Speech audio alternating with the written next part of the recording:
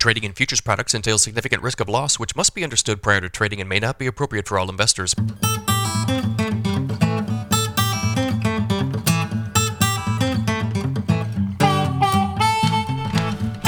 morning, everybody. It's Monday, April 24th, 5:30 a.m. Central Time as I speak here. Mackenzie, good morning. How are you? I'm good. How are you, Joe? I'm good. I was told that since we changed formats, I don't read the quotes anymore, so I'm going to start doing that this morning. July corn futures, guys, down 6 1/4 at 609.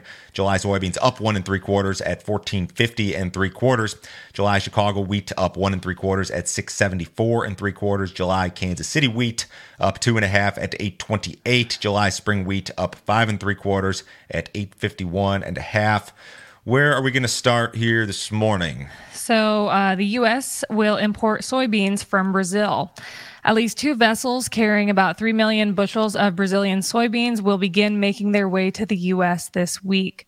Brazilian soybeans trade at a massive discount to U.S. soybeans on the export market, which makes imports attractive to East Coast feed operations.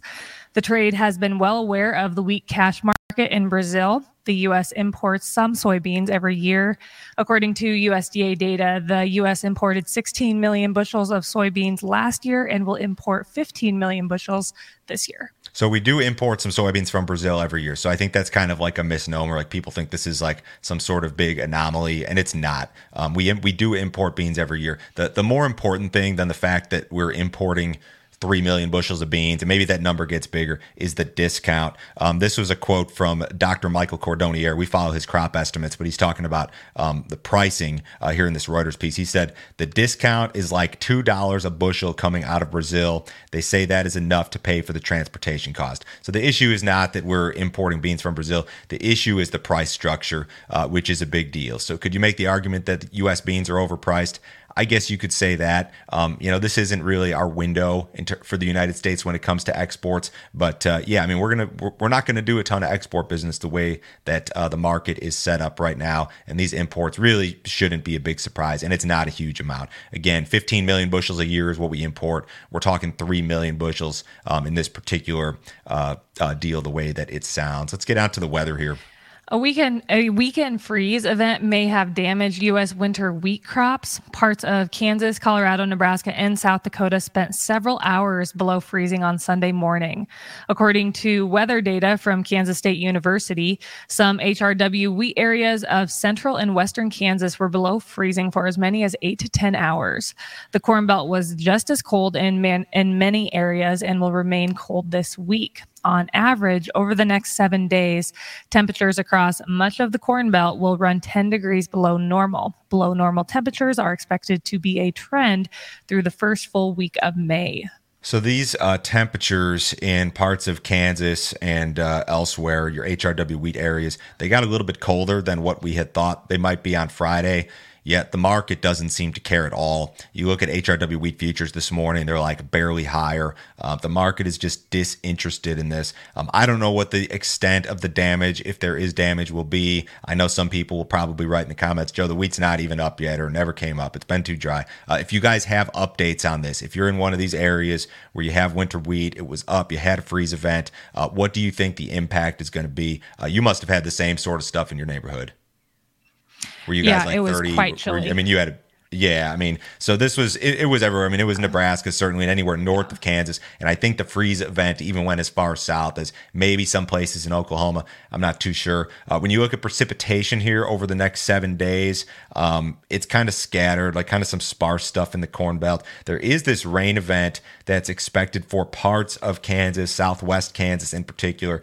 And this, given that this is only a few days out now, this is like through Thursday. So you may see some rain here in this southwest corner of Kansas, which is horribly, horribly dry, into western Oklahoma and North Texas here this week. And it looks a little bit more likely. These are not huge amounts, but an inch and a half of rain may not necessarily be a bad deal, would certainly be welcome. I'm not sure exactly what's going to happen in regard to U.S. Corn and soybean planting this week. If you guys are in the Midwest, you're planning on planting this week, or if you think that conditions are just not there, drop us a comment here in the YouTube video in the comment section. We'd love to hear what you think. Hey guys, make sure to check out our premium content. Joe, tell me about our recent videos. Chris Barron from AgView Solutions joined me on Thursday last week, I believe. He had some absolutely fantastic charts. So most of you guys, myself included, we're used to looking at charts of corn prices, soybean prices, wheat prices, cattle prices, whatever.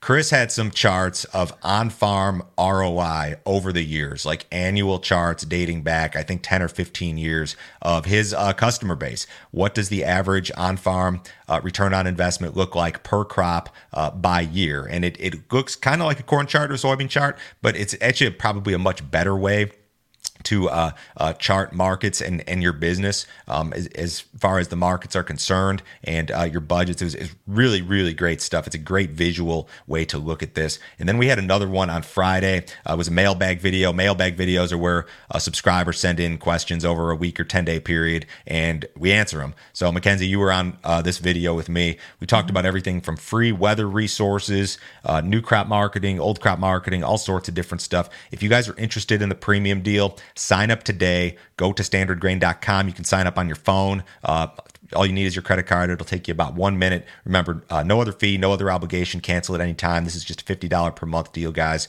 Check it out here this morning.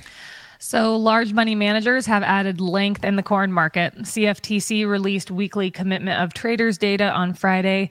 During the week ending April 18th, the funds were net buyers of 29,000 contracts of corn. They were also buyers of 11,000 contracts of soybeans and 1,000 contracts of SRW wheat for the week. So we've got kind of a mixed bag here in terms of fund positioning. You've got funds with what I would call a modest net long in the corn market, 58,000, and that's probably been reduced since last Tuesday. Soybeans, that's a pretty sizable net long, 136,000, and this is a big time net short in the SRW wheat market. And again, like the wheat market and wheat traders just seem unfazed by like every piece of friendly news.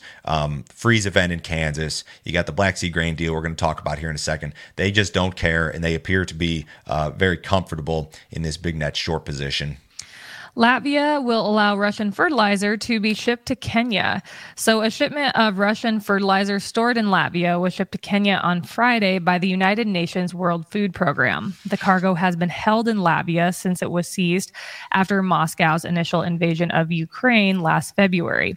The shipment is the first of roughly 200,000 tons of Russian fertilizer stored in Latvia by companies subject to EU sanctions. Fertilizers are exempt from sanctions against Russia, but Latvia has been reluctant to unblock shipments. The move could help the United Nations efforts to extend the Black Sea grain deal. So the UN and then the broader West, I think, appear to be on like two different pages. The UN appears very interested in keeping the Black Sea grain deal alive, and that's what this is. But the United States, like, they don't want to give Russia anything. They don't want any concessions, no sanction relief, none of that, which kind of takes us to our next couple of stories here.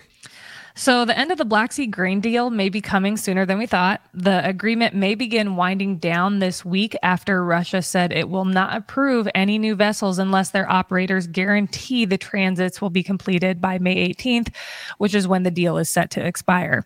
Inbound and outbound ship inspections have taken a total of 21 days on average this month. Russia believes this move will help them avoid commercial losses and possible safety risks.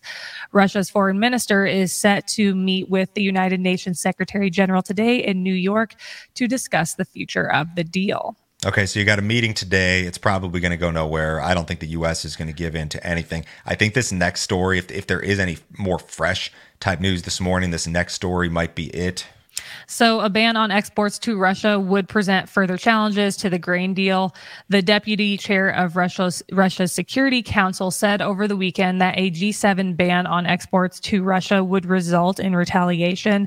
The retaliation would involve a withdrawal from the grain deal. Russia would also consider banning some of its own exports. Okay, so this is Medvedev, who was the former Russian prime minister and also president. He said this: "The total ban on export of goods to our country by default is a wonderful idea because it also implies retaliation and a ban on imports from our country. The grain deal will end," he said, in quotes. So if the G7 bans exports of items to Russia and Russia decides to retaliate and restrict exports, I guess just thinking out loud, what if Russia restricts fertilizer exports? They're a huge fertilizer exporter. They're among the top exporters of every major fertilizer product. Wheat would be the other thing. Russia's the biggest wheat exporter on the planet. Would they restrict exports there? Again, the market seems disinterested in all of this, and I guess I understand why. There's a new headline like on the hour every hour. I mean, regarding Russia and the grain deal and how they're not going to participate. So I guess it's kind of like the boy who cried wolf. I mean, it's turning into that. It's a lot of talk without any real action. But if they take action, then maybe something happens. But for right now, it just doesn't appear as if that's the case. We had a cattle on feed report on Friday. We sure did. And for the most part, it was a bearish report, I'd have to say. So to go over what we saw, actual inventory missed analyst projections by 1%, essentially same inventory as we had last year on April 1st. The most important number that everyone's going to look at that's going to really impact the market here this morning, placements. They were expected to be down right around 95%, but they came in basically the same as we had last year. And just because that placement number matches what we saw last year doesn't mean there's a whole bunch of cattle out there all of a sudden. It's just the mere fact in the month of March, in the South, it was too dry for people to turn out cattle. In the North, it was too cold. So what are you going to do? You're going to put them in the feedlot. So that's what's going on there. But regardless of that logic, regardless of the fundamentals, the market isn't going to consider that. And I definitely see this negatively impacting the market this week. Marketings, they were basically hit spot on. They were expected to be down 99.1%, came in 98.9% down. So basically what we saw last year. I will say, based on my experience, the trade misses the placement number by like several percentage points almost every month. This on-feed number, which missed by almost a full percentage point, is probably the bigger deal. I'm assuming a lot of people are going to call cattle lower to start this morning. That doesn't have to be the case necessarily, but that's probably the way I would lean as well. Outside markets this morning, guys, U.S. dollars a little bit lower. Stock market's off 9 points in the S&P, down 65 in the Dow Jones, fairly quiet. Bonds are up a little bit. Gold's up $5. Crude oil down 12 cents, 77.60 in the July WTI. Mackenzie, have a great day. Everybody, we'll talk to you guys tomorrow morning.